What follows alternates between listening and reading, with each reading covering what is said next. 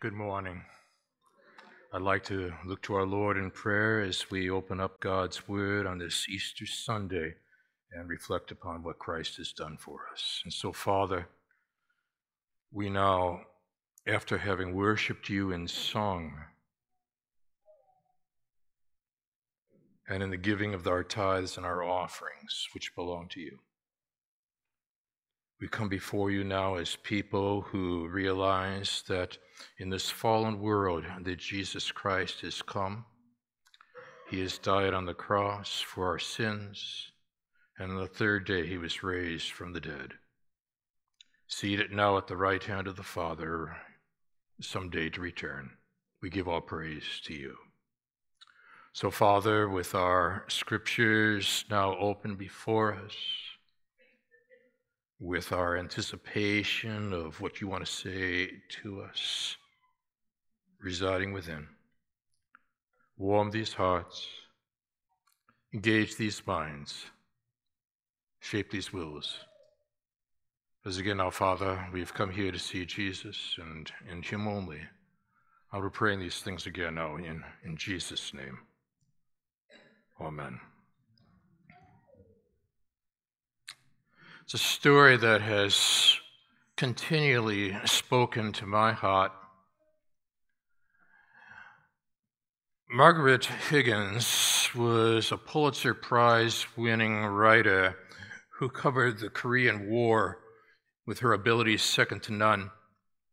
She was known for her perceptive, extraordinarily sensitive stories about what it was like for people to be fighting at the front lines. On one occasion, she describes a situation where she was positioned with the 5th Company of Marines. It was early evening, and the company had stopped their march for their evening meal. They were experiencing what we might describe as deep, deep-rooted bone fatigue, anxiety, fear, the fear of death. One huge Marine, she writes, was leaning back against a truck eating his cold meal from a tin can. He had been in the field for many days. His clothes were stiff, dirt, cold, heavily bearded, encrusted with mud. Almost expressionless, his face, because of the immense fatigue that he was feeling. And along came Margaret Higgins, with accompanied a small group of reporters on the scene, trying to get an exciting lead for the next article. And then Margaret asked a question, poignant question, strange, perhaps insensitive question. Quote, "If I were God and could grant you anything you wished, what would you want most?" Unquote. We're told that the Marine stood there motionless and then said, "Just give me tomorrow. Just give me tomorrow." As Joseph of Arimathea makes his way toward that cross to remove Christ's body from the cross, he was entering into a place known in Israel as the place of the skull, known as the place of no tomorrow. It's where the hopes and the dreams of life would come to a screeching halt. But the question is, how will Jesus Christ bring the tomorrow into the today of his life experience? And the issue that you and I have got to grapple with on this Easter Sunday is the way in which God brings the tomorrow into the today, the eternal into the temporal, and addresses the issues that are foremost on your heart and on your mind, where maybe you have lived a life filled with empty promises, but you are a person that is seeking authentic truth. I like that. And so this morning, if you find yourself in that company of people that have lived lives that have produced one empty promise after another, and you're exhausted by that kind of life journey, but nonetheless you're someone that is a seeker of absolute truth, then what I want to do is to invite you to join me now as we open in God's Word. We are like that marine who stands there motionless, longing for tomorrow. The one who is risen says, I've got endless tomorrows for you if you put your faith and your trust exclusively in me as your Savior and as your Lord. Let's dig in.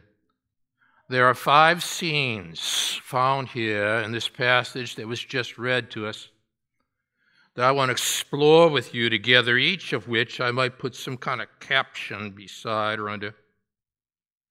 And the first comes out of verses 57 through 61 in the 27th chapter of Matthew.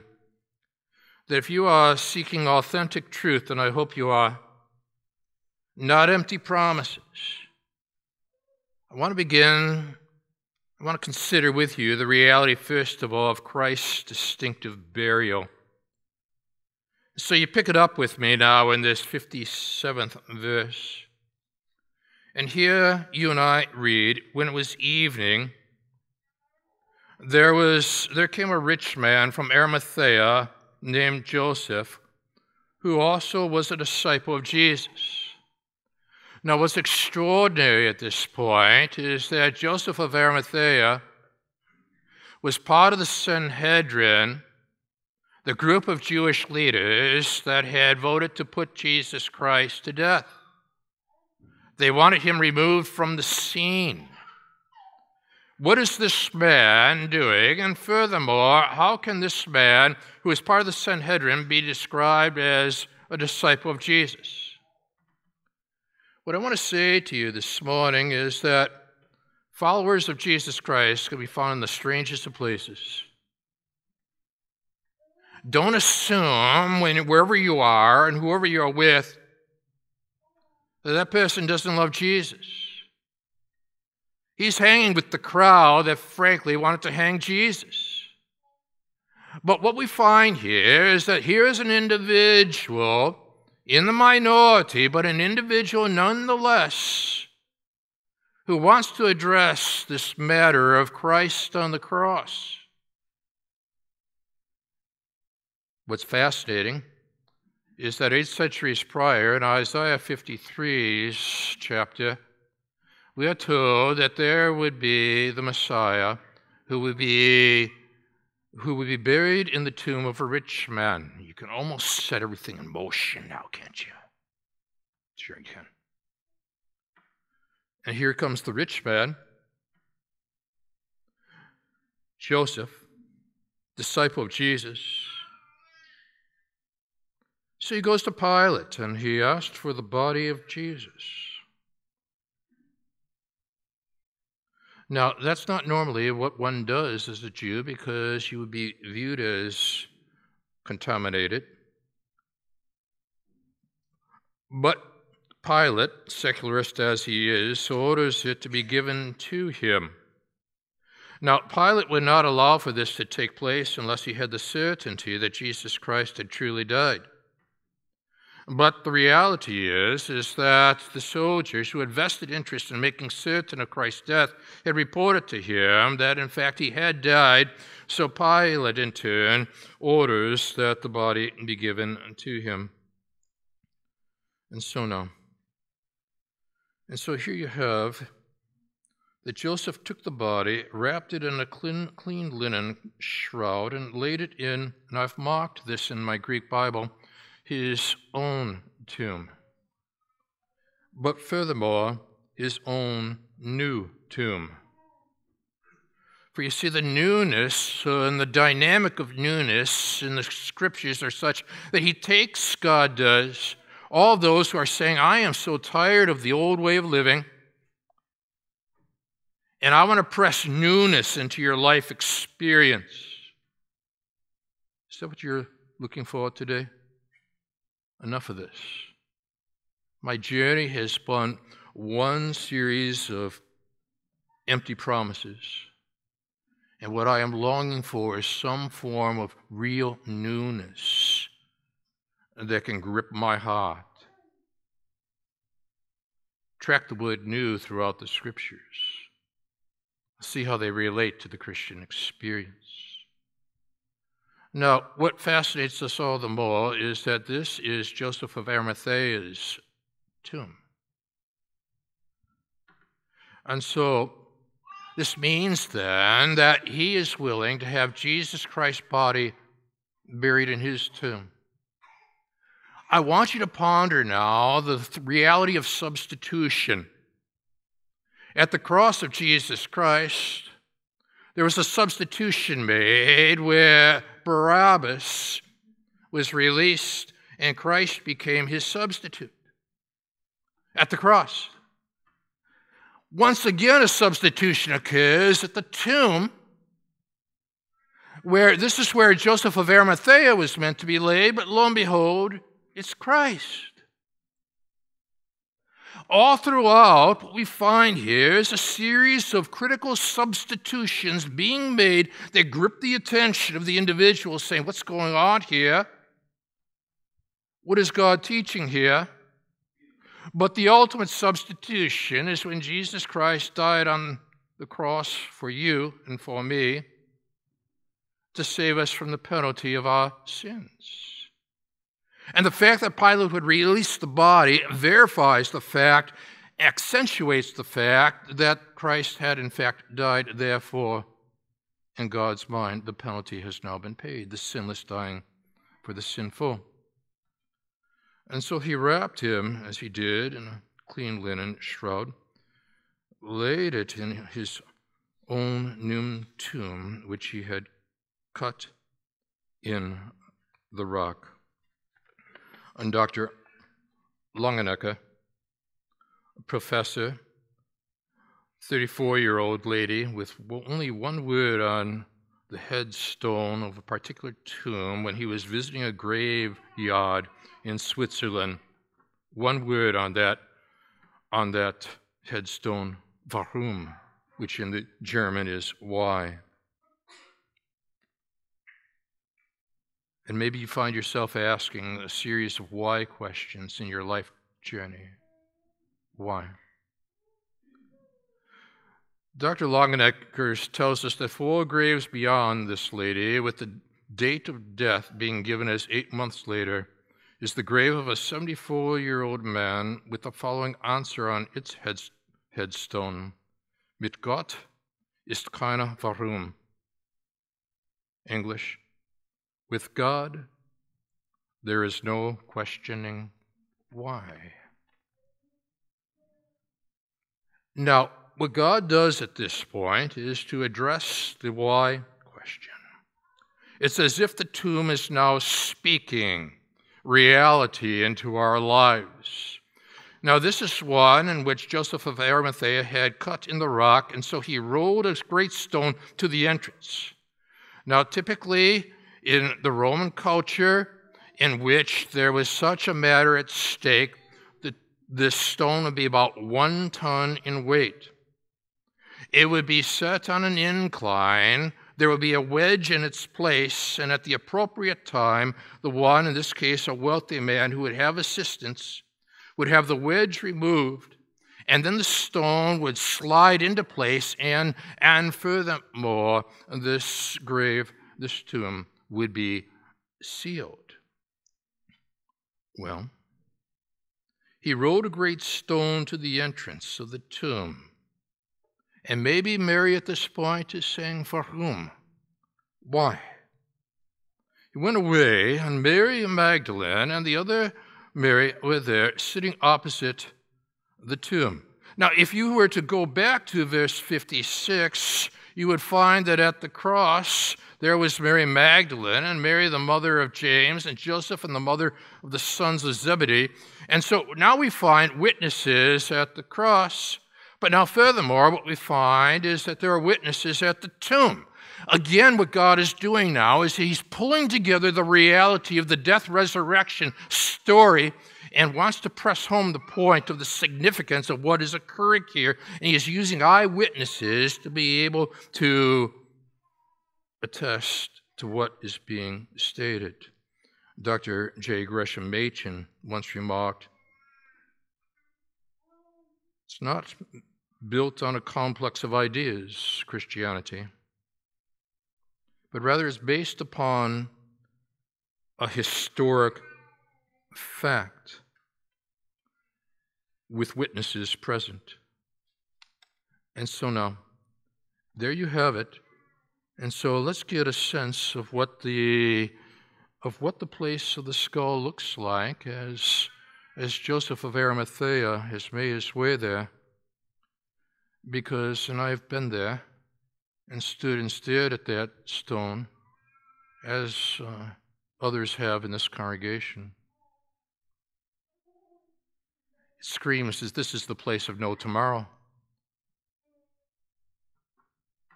Doesn't it seem to be saying this is the place where your dreams and your hopes and your wishes come to an end and there's a period, not a comma here? But what God is saying, there is more to come. And so as a Marine is saying, just give me a tomorrow. Now what God is saying, as the story moves from scene 1 to scene 2, is tomorrow's a-coming. Hang on.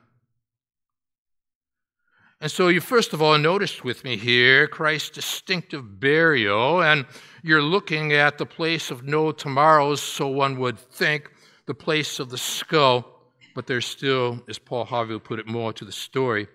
So you pick it up now in chapter 27, verse 62, and notice the second scene, which I'll simply refer to as Christ's secured tomb.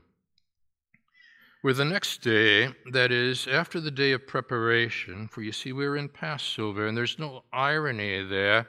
What this is the reality that God is taking what might be called the Lamb of God, the ultimate Lamb of God, allowing him to die when all these sacrificial lambs in the midst of Passover are being slain, to grip the attention of the religionists while inciting the thought processes of the secularist.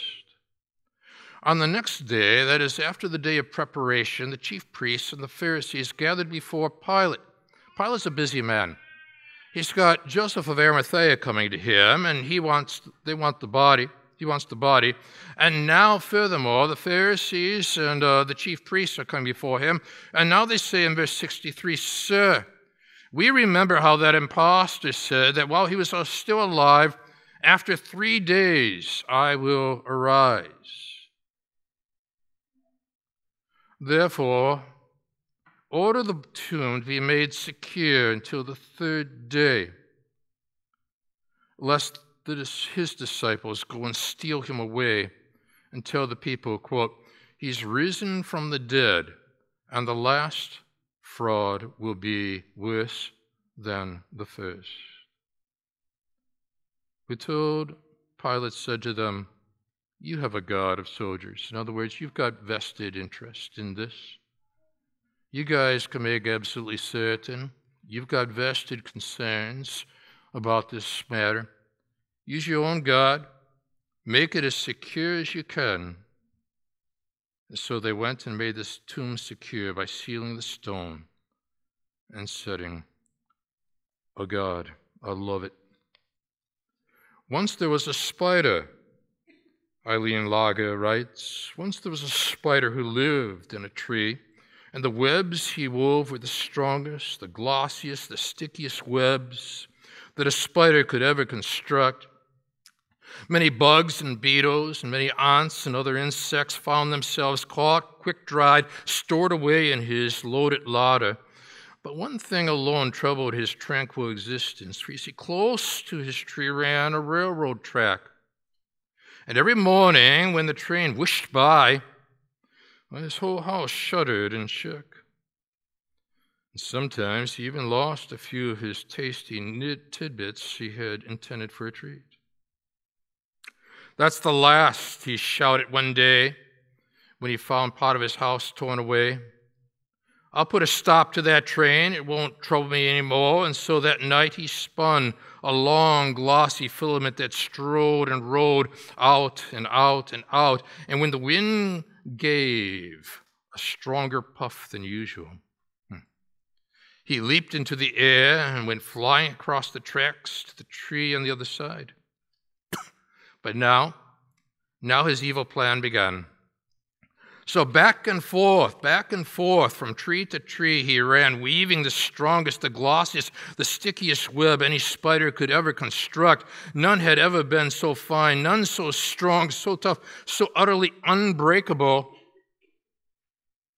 "I'll seal it with a seal," he muttered as he glued it doubly fast. "I'll get some of my friends to guard it as well. That'll make sure as sure can be." And the next morning came the train, and it could be heard. It was the Logos Express, and was coming awfully fast. "Hurrah!" laughed the spider. "What a wreck this will be." As the train continued down the tracks, "Ha-ha," laughed the spider. "Whew," the train warned. Whoosh, and the spider web was gone. "As sure as you can," said Pilate.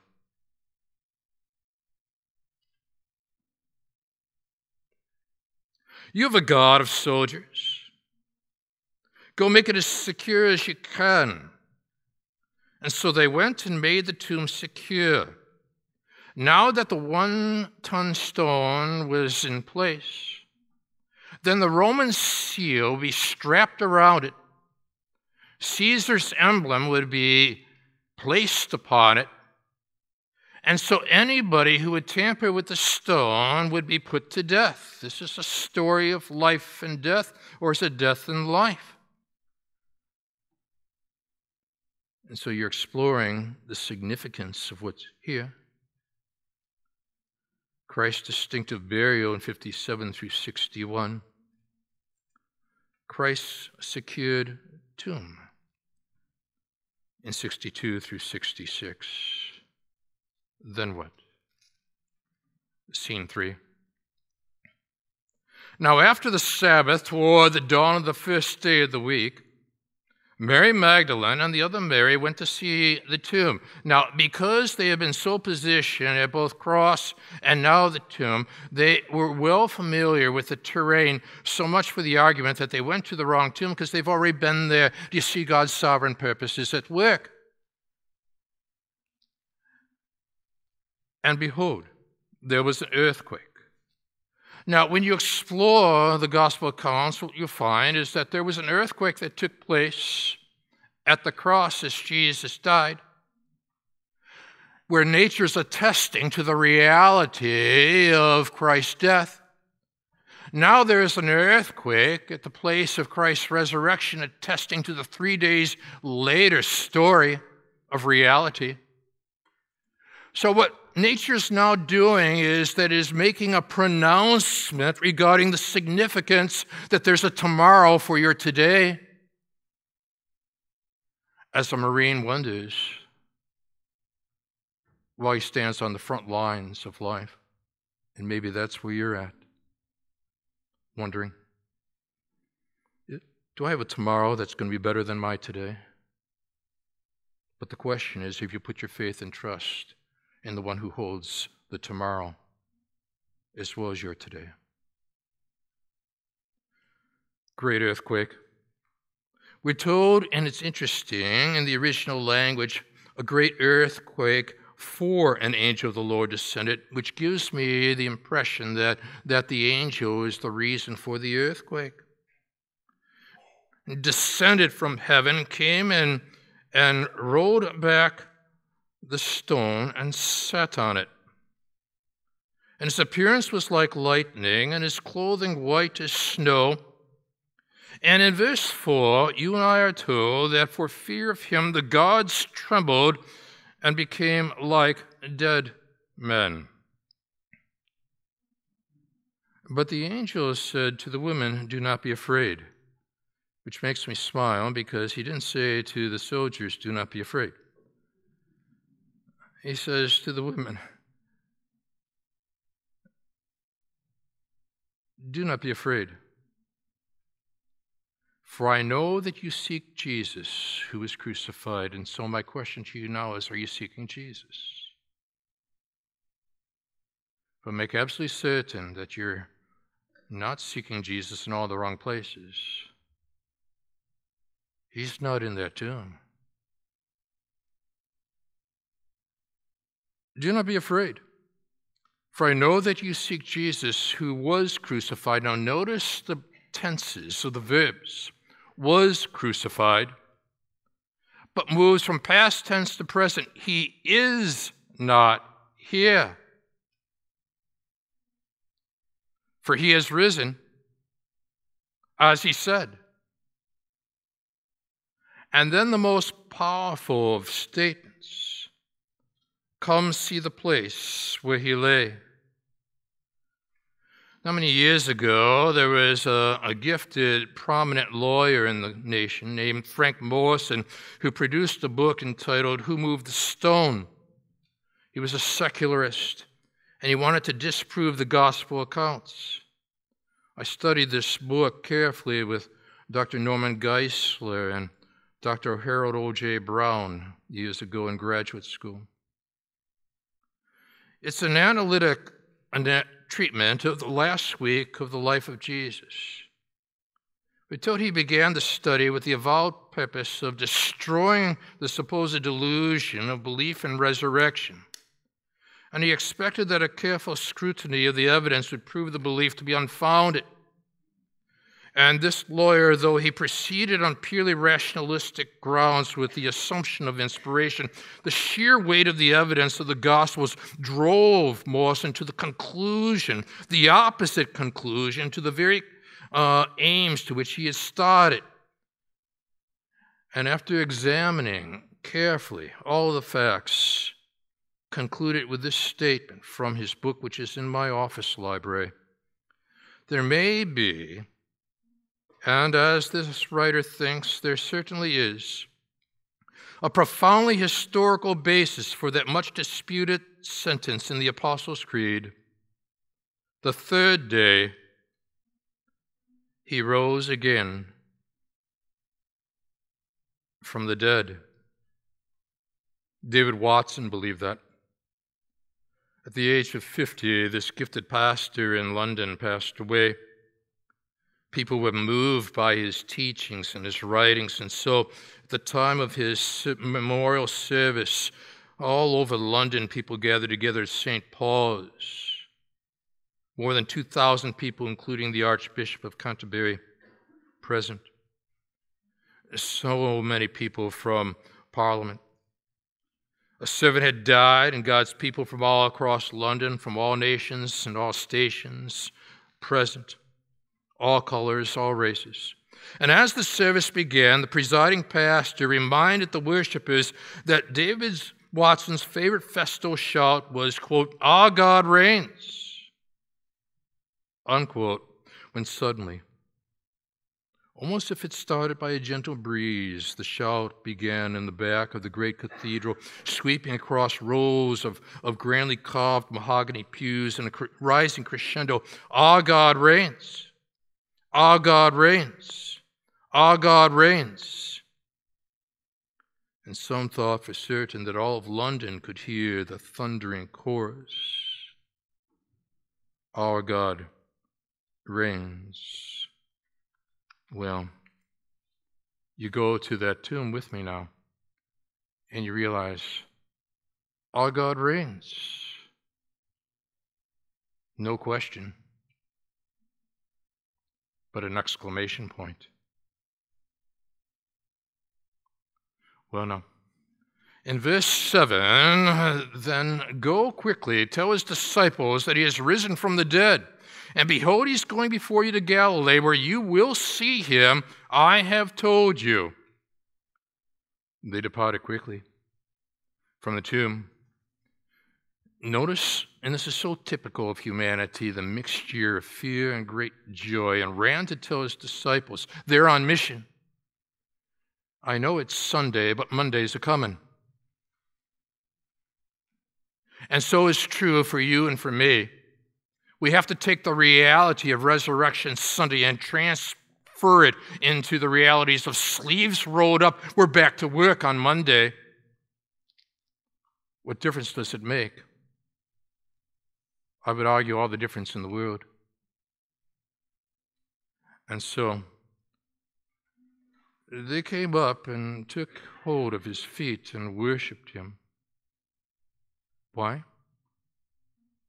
We're told that when they ran to tell his disciples, behold, Jesus met them and said, I can almost see it now, this is your Lord. Greetings.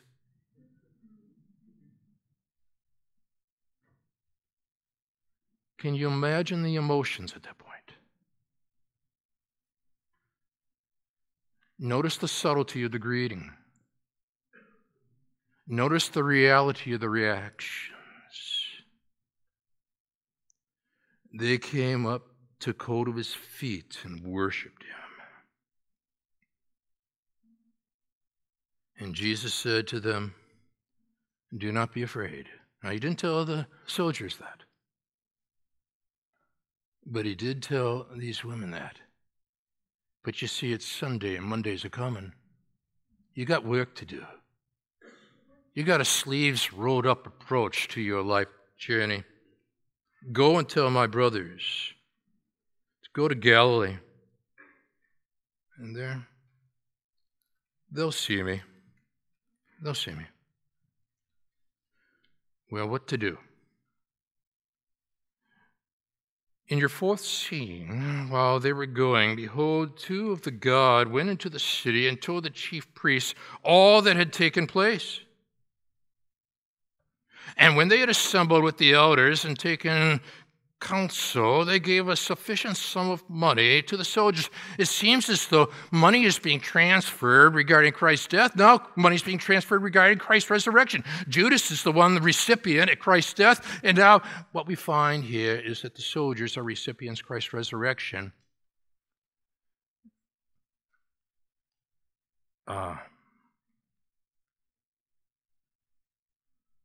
Tell the people, his disciples came by night and stole him away while we were asleep.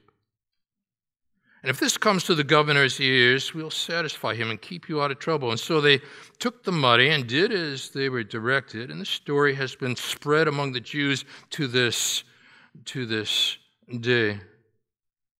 But then I'm reminded of what Abraham Lincoln once said. You can fool some of the people all the time, and all the people some of the time, but you cannot fool all the people all the time, because you begin to examine the realities of the evidence at hand. For example, the disciples of Jesus of Nazareth were changed because something happened that absolutely, I'll just put it this way, blew their minds. They claimed that they had seen Jesus after he died. How do you explain this one, furthermore?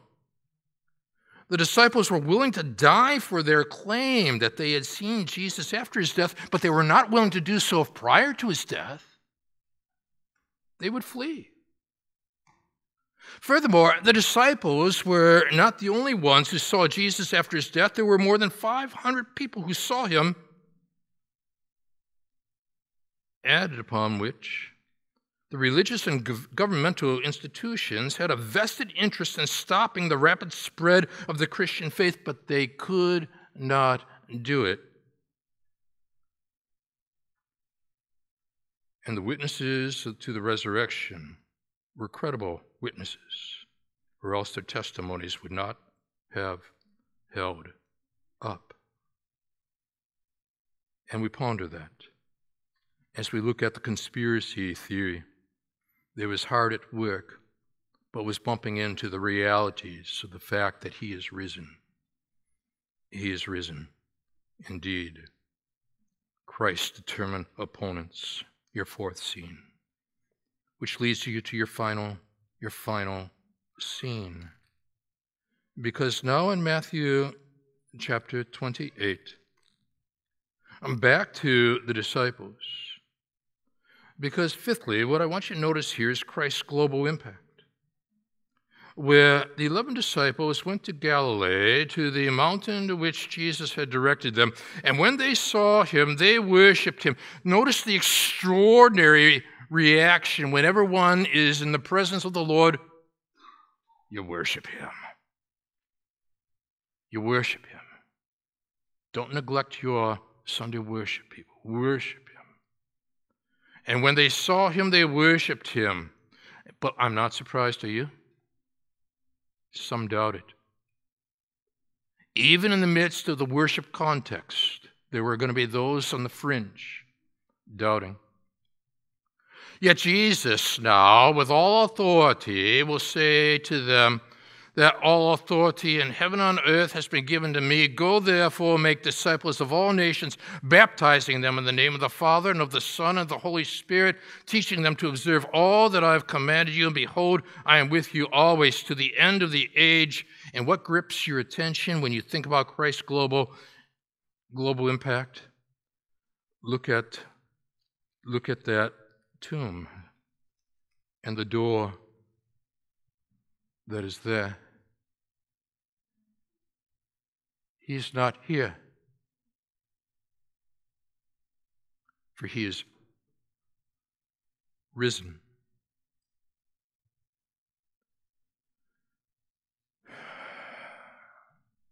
Bukharin had to learn that the hard way. 1930, the Bolshevik Bukharin journeyed from Moscow in Russia to, of all places, Kiev in Ukraine.